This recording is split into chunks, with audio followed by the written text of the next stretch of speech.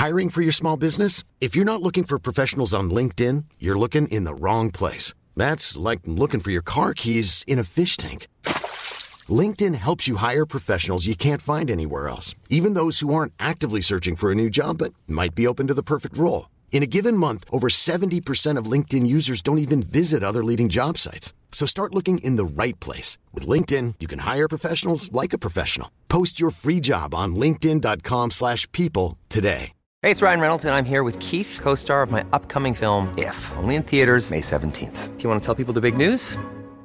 All right, I'll do it. Sign up now and you'll get unlimited for $15 a month and 6 months of Paramount Plus Essential Plan on us. MintMobile.com/switch. Upfront payment of $45 equivalent to $15 per month. Unlimited over 40 gigabytes per month. Face lower speeds. Videos at 480p. Active Mint customers by 531.24 get 6 months of Paramount Plus Essential Plan. Auto renews after 6 months. Offer ends May 31st, 2024. Separate Paramount Plus registration required. Terms and conditions apply if rated PG. There's never been a faster or easier way to start your weight loss journey than with PlushCare. PlushCare accepts most insurance plans and gives you online access to board-certified physicians who can prescribe FDA-approved weight loss medications like Wegovy and Zepbound for those who qualify. Take charge of your health and speak with a board-certified physician about a weight loss plan that's right for you. Get started today at plushcare.com/weight loss. That's plushcare.com/weight loss. plushcare.com/weight loss.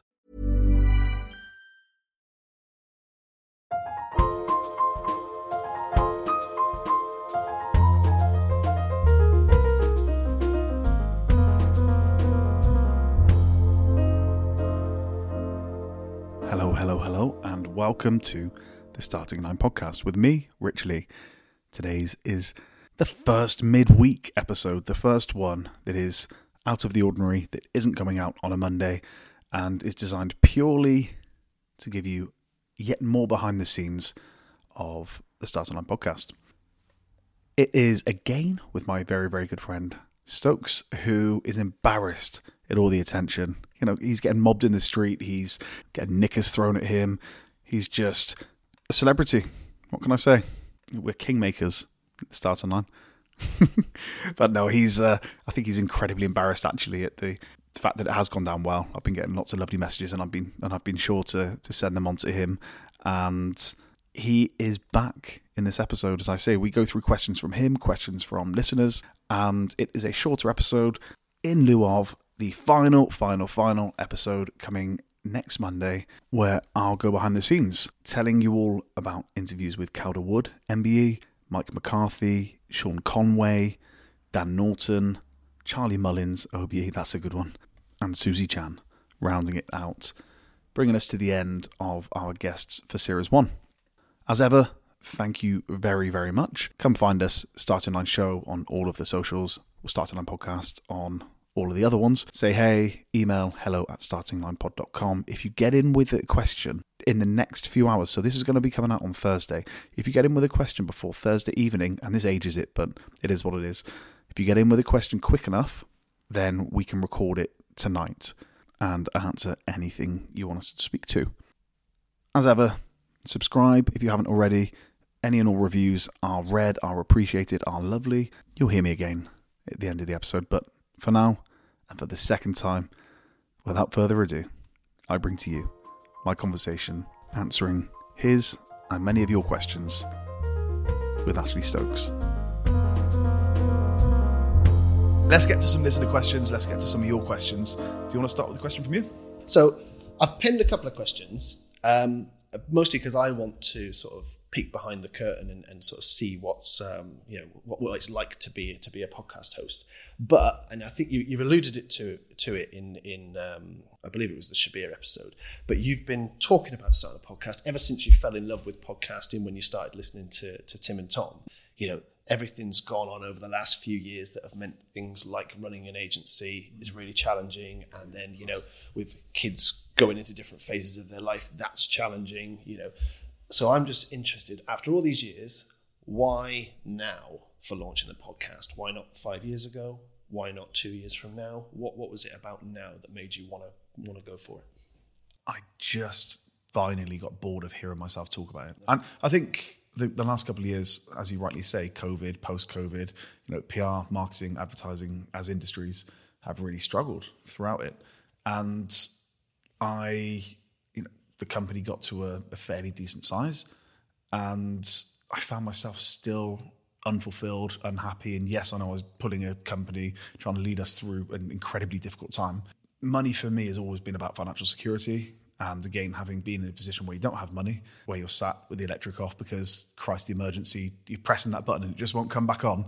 So you're sat in the darkness and you think, this is shit. And as I said in a recent one, and I've been very cautious of what I do say and don't say about my upbringing, but when debt collectors come to take things, you recognise quite quickly, or I certainly did, that financial security is massively important. So yeah, cool, got that. Built the company, working with fantastic clients, brands, family, all those things. And then I just got to fulfillment, and I was like, it's this thing that keeps coming up. It doesn't go from my head ever. I want to speak to people. I want to find out who they are, why they are the way they are. My family, I don't think they'd be upset with me for saying, they still have difficulties. And I think a lot of people do when life's been tough. It doesn't just go away. You don't just get to 30 or 25 or 40 or whatever, 60, and it's just all of a sudden it just goes away. And you hope that you can be positive, and that's, you've known me forever. I try to be optimistic and positive endlessly. So I think for me it was like, right, well, now's a good time. It's a bit of a love letter to my family, to my kids. This is what resilience and hard work and drive and ambition can lead to, and it can lead to success. It can lead to these people. And as I say, I was just speaking to people about, yourself included, about this. And I find myself stopping myself actually speaking about it, because I was like, you've heard this 50 times. You don't need to hear me talk about how much I want a podcast. And, I bought those mics that have sat there for 6 months, 12 months, whatever. So the thing that ended up actually starting this for me was I was introduced to somebody in PR called Nina. She introduced me to, it sounds like a weird clang, and I've said this on other things, but a guy called Comedy Dave. Now, Dave... The Comedy Dave. Nice. As in Radio 1's Comedy Dave. He was on the Chris Moyle show. I was introduced to him, and it was very kind. And I talked to him about what I'm doing. I spoke about technical things like the mics and the mixer and, what I'd record on and all those things. And then he said, so why aren't you doing this? I said, well, I'm a straight white man in his 30s. I was like... nobody needs to have another podcast from a straight white man in his 30s. And do you know what it is? Twitter. Like, people getting on. I've been very active on Twitter. I've won a lot of business. I'm a knobhead from Gloucester that is in an industry that doesn't generally reflect me. And I remember thinking, seeing this negativity against people starting podcasts, and why don't you go and start another podcast? So you kind of, you soak that up. And I said, sure. Basically, I just can't be bothered to put up with being slagged off for trying to do something. And that's not me. That isn't me at all. How many things have I started, failed? This is what I was going to say. Because I work in corporate, where there's red tape everywhere. You've got to go through various forums and gateways and anything to get things approved. And so I've always been in awe about how sort of quick you move. You'll have an idea, and then by the end of the week, you go, so we tried it. Didn't work, but, and... So for me, that is, normally it takes 3-4 months to get something pushed through in the world that I work in, and yet you're able to do things within a week, and you're not scared to take a risk. And yet this one, it took a long time, and they've never been worried about failing, never once. And it's like, if it fails, it fucking fails. Although technically, this is your second podcast. Oh, that's true. I did PR in a car. Yeah. Oh, no, I don't count that as a podcast. I was thinking more of your tipster service. Available on Spotify. It is available on Spotify still. I don't even know if my name's attached to it, but did that for a client thing during COVID. Christ, the things you'll do. That was from Cheltenham Race Week, wasn't it? It certainly was. It was quite good. I think it was all right. I followed some of those bets. Did they come in? Did they not? Sorry, man. So in chatting to Dave, I said that, and he said, "Rich, do you ever walk into a library and say, that's it, we've done it. We've got all of the books in the world that we ever need, all the authors in the world that we're ever going to need. Pack it up, boys, we're done." I had a fantastic conversation. It was, and again, because all I do is quote podcasts. So it was Rob Brydon. I can't remember who he was speaking to, but they were talking about this exact thing. So this person had said, I'm just about to start a podcast. And Rob Brydon made the joke about, another white man starting a podcast. But then what they got to was that... Cheers for that, Rob. When TV first started, right, and everyone's on radio, there would have been exactly the same noise around, what do we need another TV show? We've already got 2 channels. Do we need another one? And now we've got hundreds of channels with hundreds of TV shows that cater to every audience, right? And we're just moving into that phase. So we've gone from radio to TV, then YouTube kind of popped up in the middle, and now we've got podcasts. So there's this aversion because it's like, why do we need it? In the same way that there's always aversion to a new media. And we're just moving through it. Because I love listening to podcasts. I think they're the most incredible, I mean, obviously I do, otherwise I wouldn't do it, but the most incredible medium. It's intimate, it's informative, it's in depth. You can listen or watch. And again, coming back with video next series, then podcasts go on YouTube too and all those things. So it does cut across lots of different channels, but I think it's the most incredible medium, the most wonderful, easy to access medium. So Dave was incredibly supportive and made me think differently about it. So that was the difference. And then from there, actually I recorded with Dan Norton first. Yeah. That was last year, 18 months ago. So he was... I couldn't believe it was that long ago. So long, wasn't it? So he was episode, I want to say 11. Well worth checking out with rugby star, the best to ever do it, Dan Norton, rugby sevens. So he gave me his time and I was nervous as hell before doing that. Not because it's Dan, I know Dan. It was because you think that you're putting on this outfit, you're putting on this is what a podcaster sounds like, and this is what one looks like, and this is how one acts. And I could feel it going back through that edit to pull it forward for this series. And obviously we updated the episode by then having a second conversation. You can be wonderfully unprofessional and still create something that sounds and feels it's very professional. human, isn't it? It's super human. It's very human. And I had to delete TikTok because that short form media is so addictive. Yeah. And it's just, I find it weird that they both exist in the same space. You can be addicted to TikTok and lose hours just looking at nothing, while also be captivated by a 2-3 hour conversation. I kind of don't understand how the brain can like both of those things. That's true. So it's, Yeah. We're in a world where we love things to just be short and sharp. Yeah. But also we'll happily sit and listen. It's very selective, isn't it? I guess that's the beauty of it is, to the point of, no, we're not done with books yet. Myths of PR, you can go and buy it now from Amazon. PR bestseller, thank you very much. No, we're not done with books yet, but for podcasts, there's something out there for absolutely everybody, and it's finding it. And it might be interview podcasts like this one, it might be fiction, it might be just a comedy podcast, it might be. There's so many different kinds of things out there, and I just think that the barrier to entry is wonderfully low. But also the barrier to entry is wonderfully low, which means there's this paradox, or this incredibly difficult. There's too much choice, and which is the problem we face in the world at the moment. You're seeing that across all media, though, right? Try and find a film on Netflix. Yeah, you spend half an hour trying to find it, whereas if you were just watching TV, you go, watch this thing. I do think podcast discovery is broken. I think, it's not broken because it was never fixed. Podcast discovery is something that is a problem that still hasn't been looked at and really sorted out yet. I think that's why celebrity podcasts do well, because then they announce it to their large following.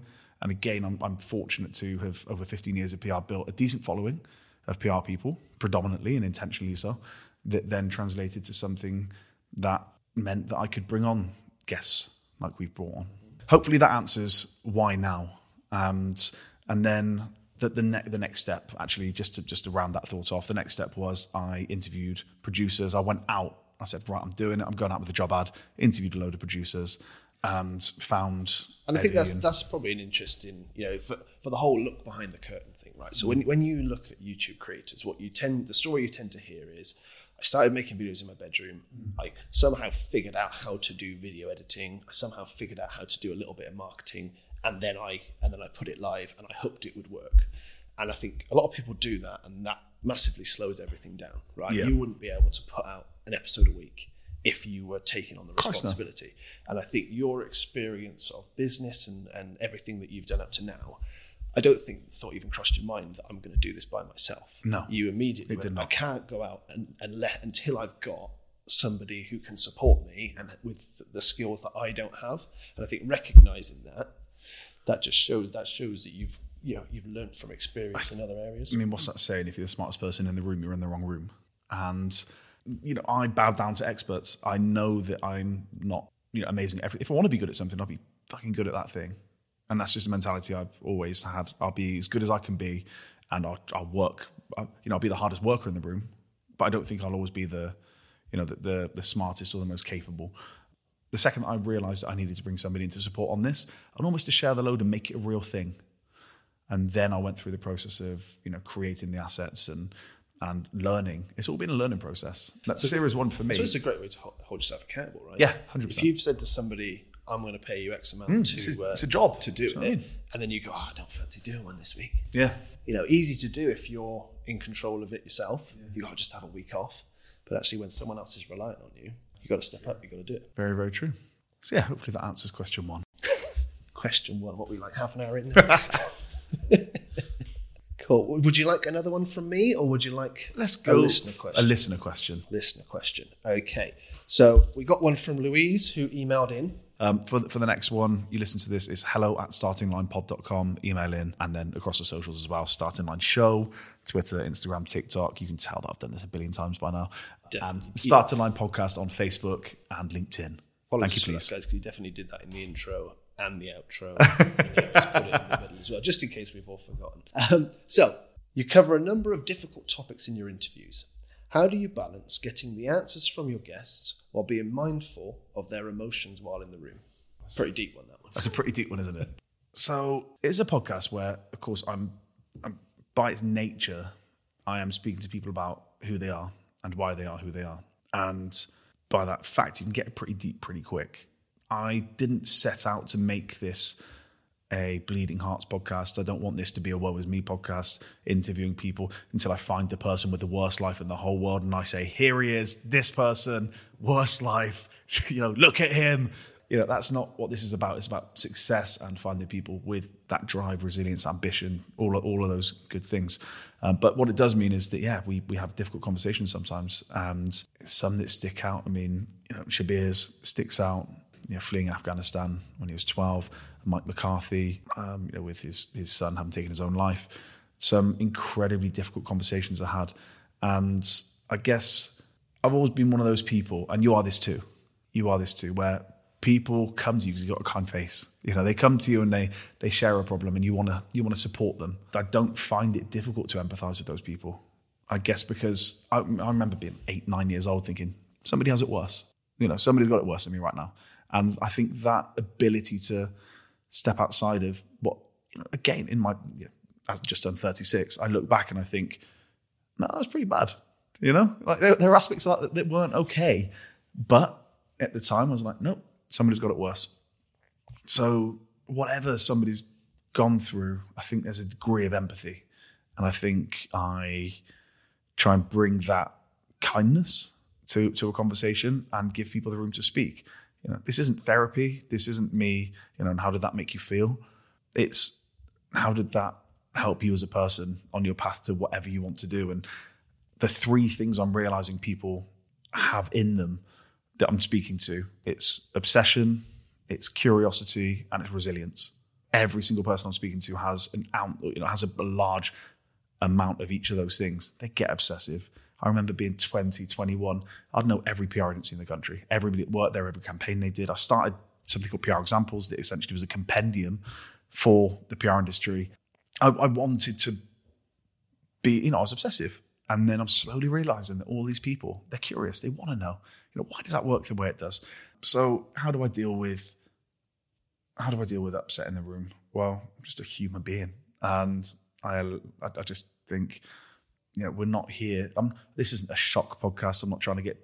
This isn't Piers Morgan's life stories. And by the way, I think he's a fantastic interviewer. As much as people might not like him, his style, but his ability to long form.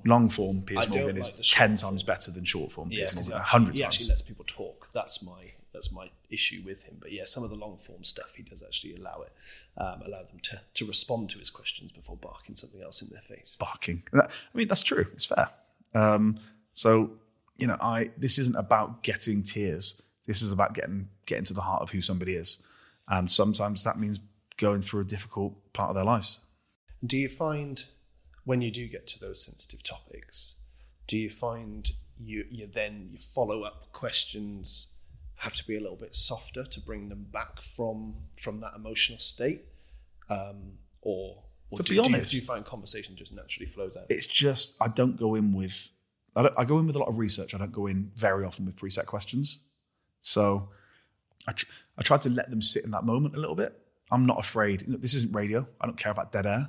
Yeah. If there's 20 seconds where that person's collecting themselves, I'm going to allow them to do that, and you might get something more out of them that allows us to see who they are and why they are who they are. And again, it's not about these gotcha moments or this, I think this is going to do brilliantly on social media. This is raw. I'm having a human to human conversation. I don't think we speak to each other enough. I think conversation is the only way that minds get changed. You could say conflict, but does conflict really change minds, or does it force you to ascribe to a certain way of thinking? Dig your heels in deeper, I think. Of course you do. So I think conversation is just this beautiful way, and podcasting is the perfect medium to understand who somebody is. So a follow-up question from me, just based on our conversation. So you've got a great mix of guests, haven't you, where some will be very used to doing sound bites and will have told their story 100 times. There's others who may not have had an interview, like a proper interview before. Yeah, certainly not one like this. So have you noticed that there's a difference in how they react to that emotion, or afterwards, whether there's like a cathartic effect for the ones who haven't had to talk about it 100 times versus the more media trained? So it's hilariously, you can tell when it's stock answers. And more often than not, I've already heard that answer 2 or 3 times because I listen to them on other things. Got you. So the second I hear that, I know that it's not going where I want it to go.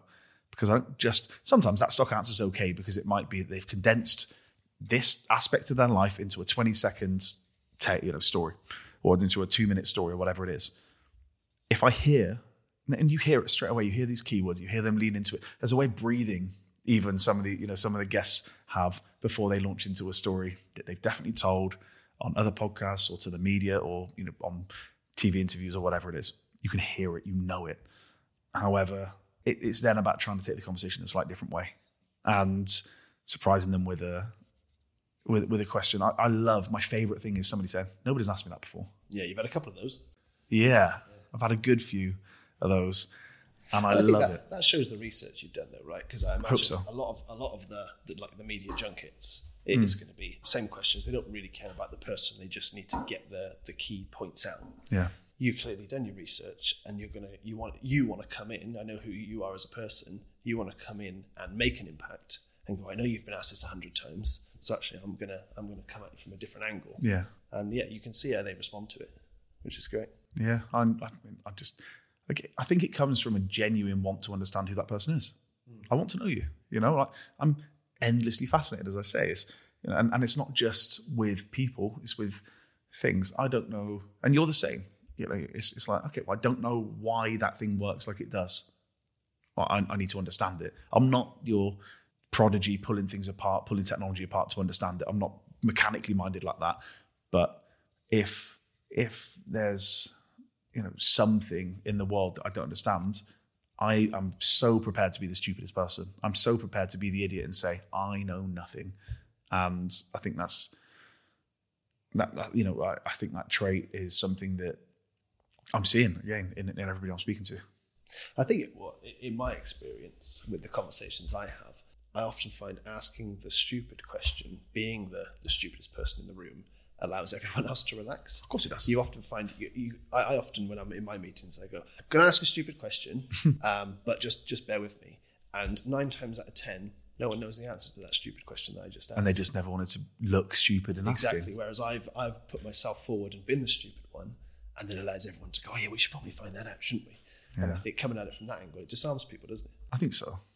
And I think also coming from PR marketing and business in general, stacked full of acronyms and terminology that's almost designed in my mind to act as a veil, to act as a way to ensure to gatekeep knowledge. There's a fantastic article knocking around on the internet, and it compares CEO speech from the 1920s to the 2000s. Right, and in the 1920s, CEOs of companies just talk like an average Joe. There was no acronyms, no special language. And over the years, it's got more and more complex. So, everyone talks about stakeholders and managing expectations, which are all just corporate buzzwords that don't really mean anything and could be said in a much more basic way. Yeah. And they've noticed the trend over time because... Ready to pop the question? The jewelers at BlueNile.com have got sparkle down to a science with beautiful lab-grown diamonds worthy of your most brilliant moments. Their lab-grown diamonds are independently graded and guaranteed identical to natural diamonds, and they're ready to ship to your door. Go to BlueNile.com and use promo code LISTEN to get $50 off your purchase of $500 or more. That's code LISTEN at BlueNile.com for $50 off. BlueNile.com, code LISTEN. Hey, it's Ryan Reynolds, and I'm here with Keith, co-star of my upcoming film, If, only in theaters May 17th. Do you want to tell people the big news? All right, I'll do it. Sign up now and you'll get unlimited for $15 a month and 6 months of Paramount Plus Essential Plan on us. MintMobile.com/switch. Upfront payment of $45 equivalent to $15 per month. Unlimited over 40 gigabytes per month. Face lower speeds. Videos at 480p. Active Mint customers by 531.24 get 6 months of Paramount Plus Essential Plan. Auto renews after 6 months. Offer ends May 31st, 2024. Separate Paramount Plus registration required. Terms and conditions apply if rated PG. You want to gatekeep those positions, and almost it's a bit like if you see someone walking in a white coat, they must be superior. Is that CEOs and people high up have a different language and differentiates them from us poor people. And, very interesting. Just interesting how that goes across different industries. I just want through conversations on this to simplify and to be the proxy for the audience who might not understand. Let's say I'm talking to Sean Conway and he talks about Zone 1 training. It's for me to then contextualize and to be the stupidest person in the room and to say, what does that mean? Yeah, well, a great example of that is I love it when the Rugby World Cup's on. So I've played rugby since I was 11. Yeah, I don't know any of the laws. I know just enough that I can get by, but I don't know them in detail. And when you watch rugby normally, the commentators just commentate. That's all they do because it's for the purists. In the Rugby World Cup, they know that a wider audience is watching. And then they break down, they go, the reason why that penalty's come in is because they did X, Y, and Z. And I go, brilliant, I didn't know that. It's helpful, isn't it? Yeah, it's really and it's helpful. To bring it to that new audience, as you say. Yeah, but it also helps me, who's played for 15 years or whatever it is, to be able to understand it better. Okay, we will do another listener one. So we've got one from Mo, who DM'd. I'm not a social media person, but apparently DM'd on Instagram. Yeah. So you ask all of your guests what success looks like to them. What does success look like to you? Now, I think you may have partially answered that in question 2, but I think it'd be good to get it again. At first, it was breaking a cycle. It was changing my... It sounds so corny, but it was changing my life. It was recognizing that people that grew up like I did and like people now still do, very often are doomed to repeat that cycle of violence, abuse, drugs, prison, crime, all these things. And success to me looked like that not being the case, first of all. And then that quickly became financial security, which wasn't really, you don't just go, put your finger in there and go, oh, I want financial security, thanks. Can I have one financial security, please? You don't. Through hard work and determination and obsession and curiosity and all those things and resilience, and like I keep banging on about, I think you can get to it, and risks as well. Take a risk or two. I started Radioactive PR when I was 27. It's a risk. You've got kids. Like, what if this fucks up? It's like, well, I've realized, I was like, well, I'm pretty good at this. People think I'm pretty good at this at least. So I'll just go get a job. It's hard. I can't give a soundbite to it. It is recognizing joy. It is not pursuit of happiness, because I don't think you can endlessly pursue happiness and hope to just eternally be happy. I don't think that exists. I don't think that's realistic. It's to love and be loved, which is why me started this saying, that we, I'm never going to be ashamed of, affection for friends and family. I think if you can love and be loved well, then that is success. It's funny because of all the people that I've spoken to, financial success was a motivation until it then wasn't. So that was, I was going to lead on from the question from Mo to say, does it evolve? Because a lot of people say, if I win the lottery, I'm happy for life. Yeah. And although that's probably very true, that doesn't mean then you just sit down and watch TV for the rest of your life. You still have to do something. So you said, and I think the financial security piece that you said is you've gone, right, I wanted to get away from all of this. Yeah. And then you went, right, that kind of morphed into financial security because you realize that's what it was. Like they talk a lot about the reason why crime rates are high is because if you're poor, you're more likely to go down that road because there's no support for you. Mm-hmm. So if you've got money, you don't feel the need to then go and do those things. So, it's almost a more mature view of how to get away from those things is to be comfortable and not be figuring out how can you keep the lights on. Yeah. So you achieve that. And then obviously you've now gone, right, I want to see something. That's a privileged position to be in. I appreciate that. Christ, as I say, you can't just order one. It's then staying that, but it does give you the opportunity to make further risks, which is why then you look at people that have grown up. It's so funny. I used to look at what I deem to be more privileged people and think, you can't fail. You can't fail because there's always a safety net for you. And then you realize that that's very true.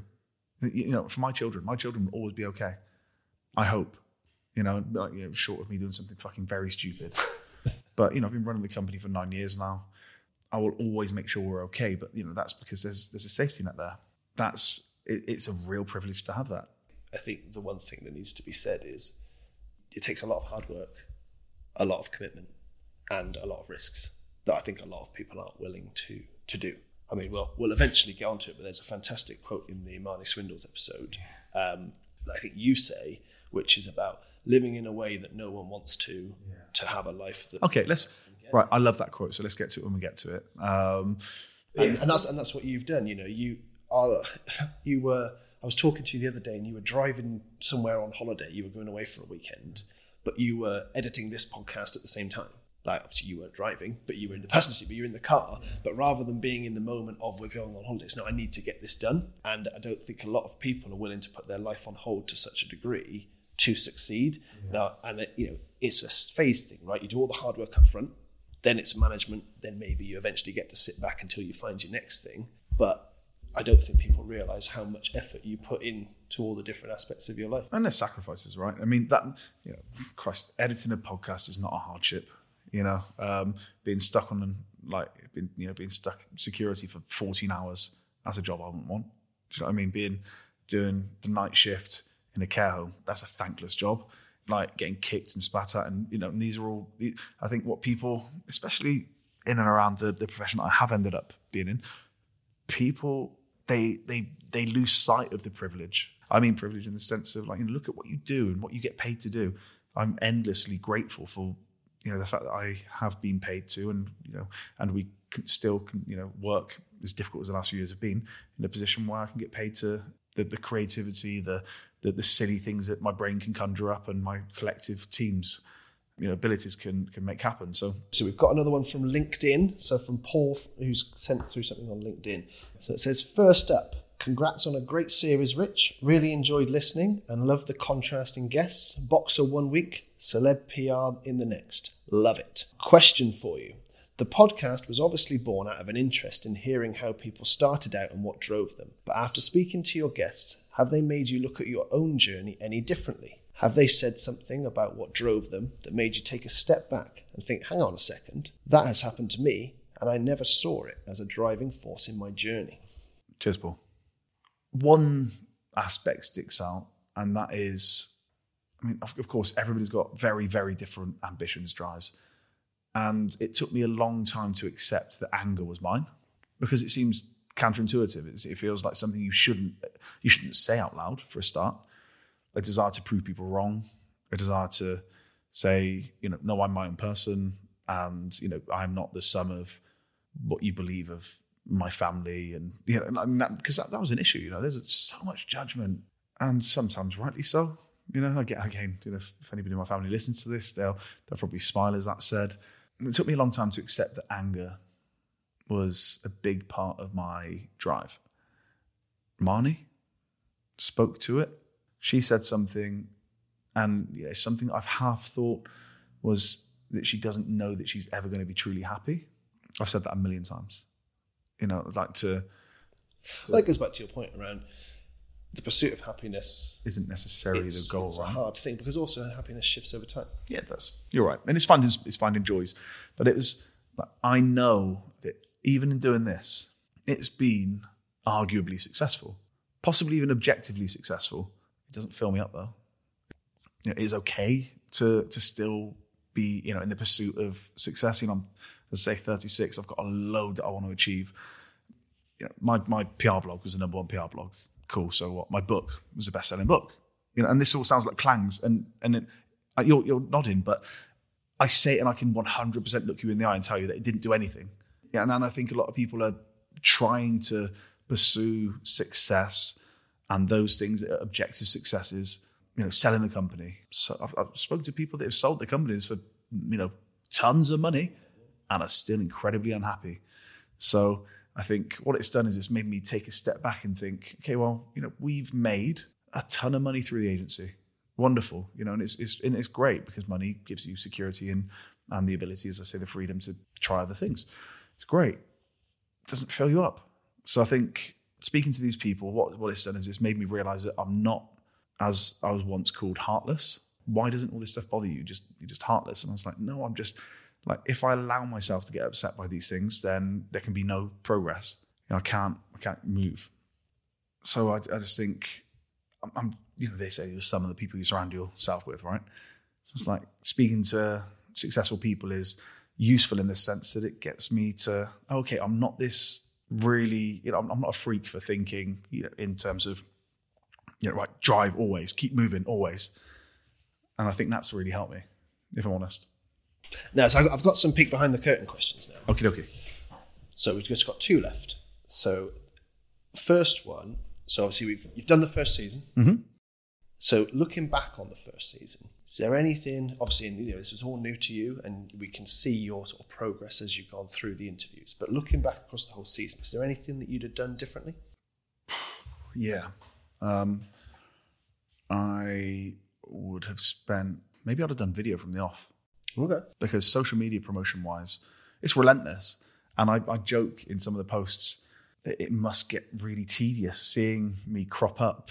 I don't know if that's an insecurity or not, but just seeing it pop up and being like, yeah, bloody Rich is talking about that podcast again. I mean, I've seen people say things like that. Friends of mine have said, I saw it on LinkedIn. It was like, I can't bloody move for Rich banging on about this podcast. It's like, but I remember coming to the industry and thinking, nobody's going to cheerlead for me. Just like nobody's there if you're not there for yourself. So you got to back yourself. But equally then, I recognize that can get irritating. I'm so much more comfortable promoting other people than I am promoting myself in this. Again, I'm not without ego. You know, that this isn't a sorrowful look at, I just wish that I could say something nice about myself. It's not that. It's social media is tough and promotion is tough. And, you know, podcasts, there are hundreds and hundreds and hundreds of thousands, millions of podcasts. But we have gotten to the top 1%. It's not enough for me. You know, I want to be in the top. I want to be in the top charts. I want to be not leading news agendas. That sounds ridiculous, but I want to be drawing things out of inspirational, successful, fascinating, interesting people that do then resonate and, you know, reach a wider audience as a result. So, do you think it changes the dynamic video? It does. It does. Because I find, so spend my life on Teams, and I find I'm not really me in front of the camera, mainly because I can see myself. I'm like a cockatiel or something where I'm just staring at myself in the mirror. But yeah, do you think that makes people a little bit more cagey because they're now worried about how they're presenting? It will change the dynamic, but the sad fact is, like, I hope that I can ease people into it. I mean, we see enough podcasts with video, right, where people clearly give enough of themselves that it works and can work. I just think from a social media content perspective, it gives you so much more. So I would change that if I had to pick one thing. But then other things, no, I've worked bloody hard on making this as good as it can be. And it's not where I want it, but I don't know if I've ever had anything where I wanted it. Right, last question. So again, this is because I don't know anything about podcasting. What was the hardest part of setting up, or like, you know, the technical side of? So the technical side actually is fairly easy. Again, I'm curious. I wanted to know what the best technical setup was. The mixer I've got is a recommendation. The mics are, and it's actually lovely because I've had people contact me since asking about the technical setup, and I can help them, send them links and all those things. So that's been lovely. The hardest thing has been the sheer number of messages, the volume of contact that you have to make each guest happen. Right. Okay. So I'll go out. I've got a nice network. I appreciate that my phone book probably looks very different to most people's in terms of the people that I can just pick the phone up to and say, hey, I'm doing this thing. Do you want to come do it? That's 15 years of working in an industry where we work with, successful people, entrepreneurs, athletes, entertainers, philanthropists, as I always say, the kinds of people that I speak to. But fuck me, it takes a lot of work to make these things happen. If I was to guess, I reckon 30, 40 messages per person. And that's phone calls, that's, can we do that date? No, that changes. Can we do that date? No, that changes. We've had a ton of things fall through.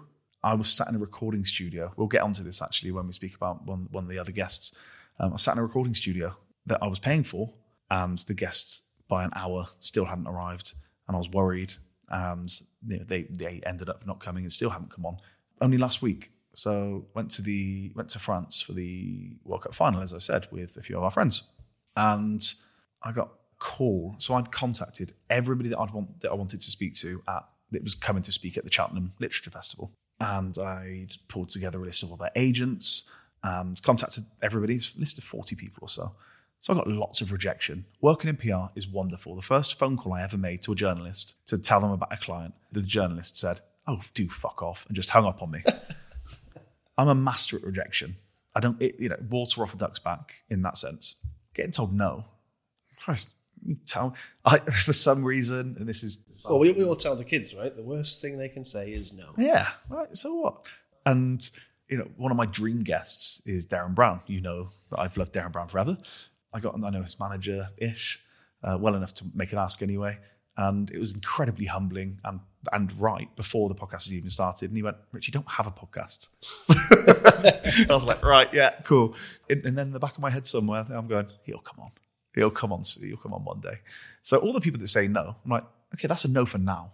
Yeah, absolutely. That's a no for now. Well, no, I think as well, one of the challenges is it depends whether they're in the middle of their press tour. Oh, it's because so many factors. Celebrities don't necessarily always want to just talk to somebody, and they're not desperate for attention all the time. You find a lot of them, if they've got a new project come in, they'll go around and you'll see them popping up on a number of podcasts and on a number of different TV shows because they've got that thing to talk about. Yeah. And so you just got to catch them at the right time, haven't you? It's all timing. It's all about timing. And also, of course, having something that they feel is worth their while. I'd contacted the actor Brian Cox's agents.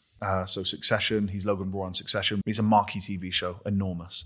So I got an email the Thursday. I was going to France on the Friday with friends, so going Friday, Saturday, come back Sunday, and got an email. Hey, do you want to speak to Brian Cox tomorrow in Bath? He's performing a play about back, and you get an hour with him in his dressing room. And of course, my mind starts worrying.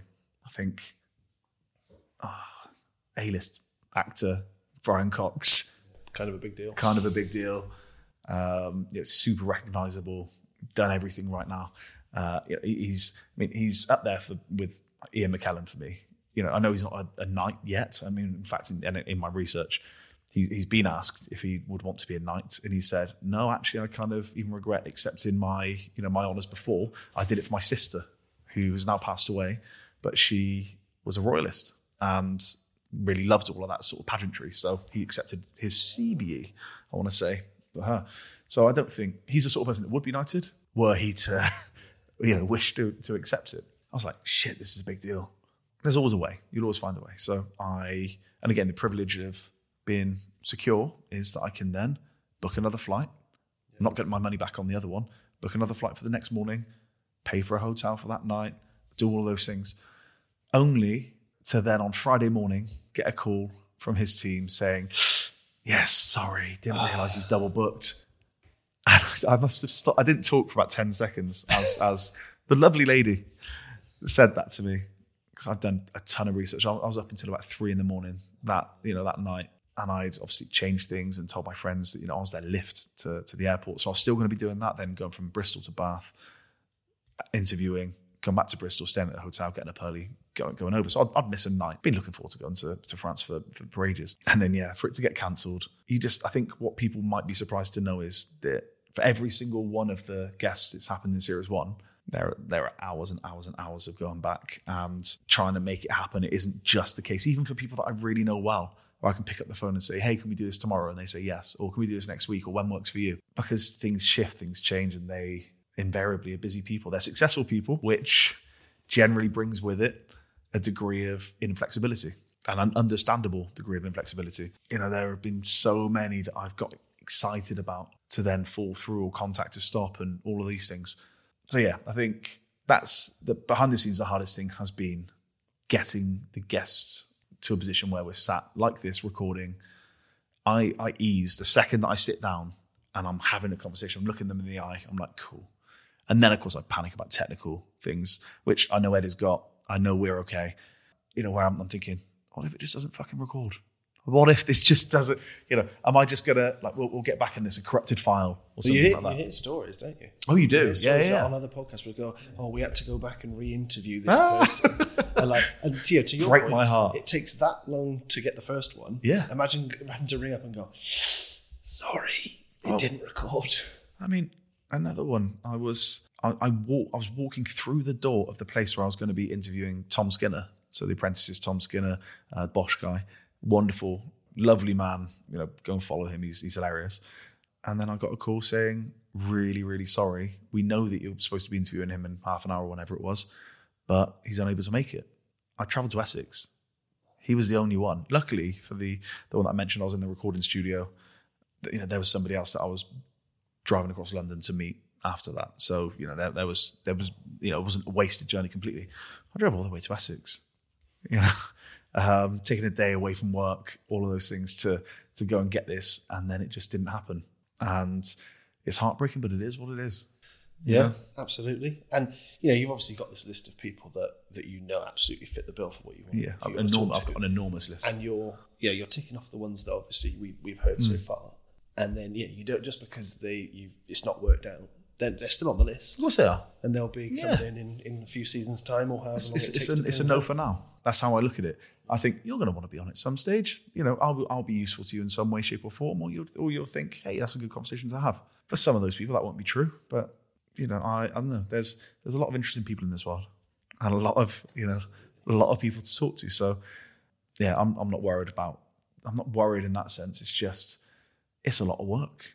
And I don't know if I knew that it would be this much. You've got guest bookers and things like that I'm talking to, and ways that we can ease that process. But I love being the person to tell them what it is and why I'm doing this. It makes you wonder, because Joe Rogan always says that he's responsible for all his bookings. I didn't know that. Yeah, he's Really? the one who greenlights the bookings. He doesn't take recommendations. He's like, I want this person because I find them interesting. And so I'm sure he's not the person sending 30 or 40 emails. Well, that then becomes my question, and I imagine he may have been at one point, and at which point did that switch away? Yeah, maybe. He probably doesn't get no's because he flies people out to Austin. So yeah, I don't think, free holiday. Thanks very much. I don't think me saying, "Hey, I'll pay for you to get to Gloucester" has the same allure. It's a historic. It's a beautiful city. place. Obviously, I've really tried to ensure, and I will continue to ensure, that we have people from the city and the county represented on the podcast. I think it's important. To me, I think we just need to be positive. On that note, are they all the questions? That's all the questions. Let's take a quick 5-minute break and then come back and talk about the guests we follow.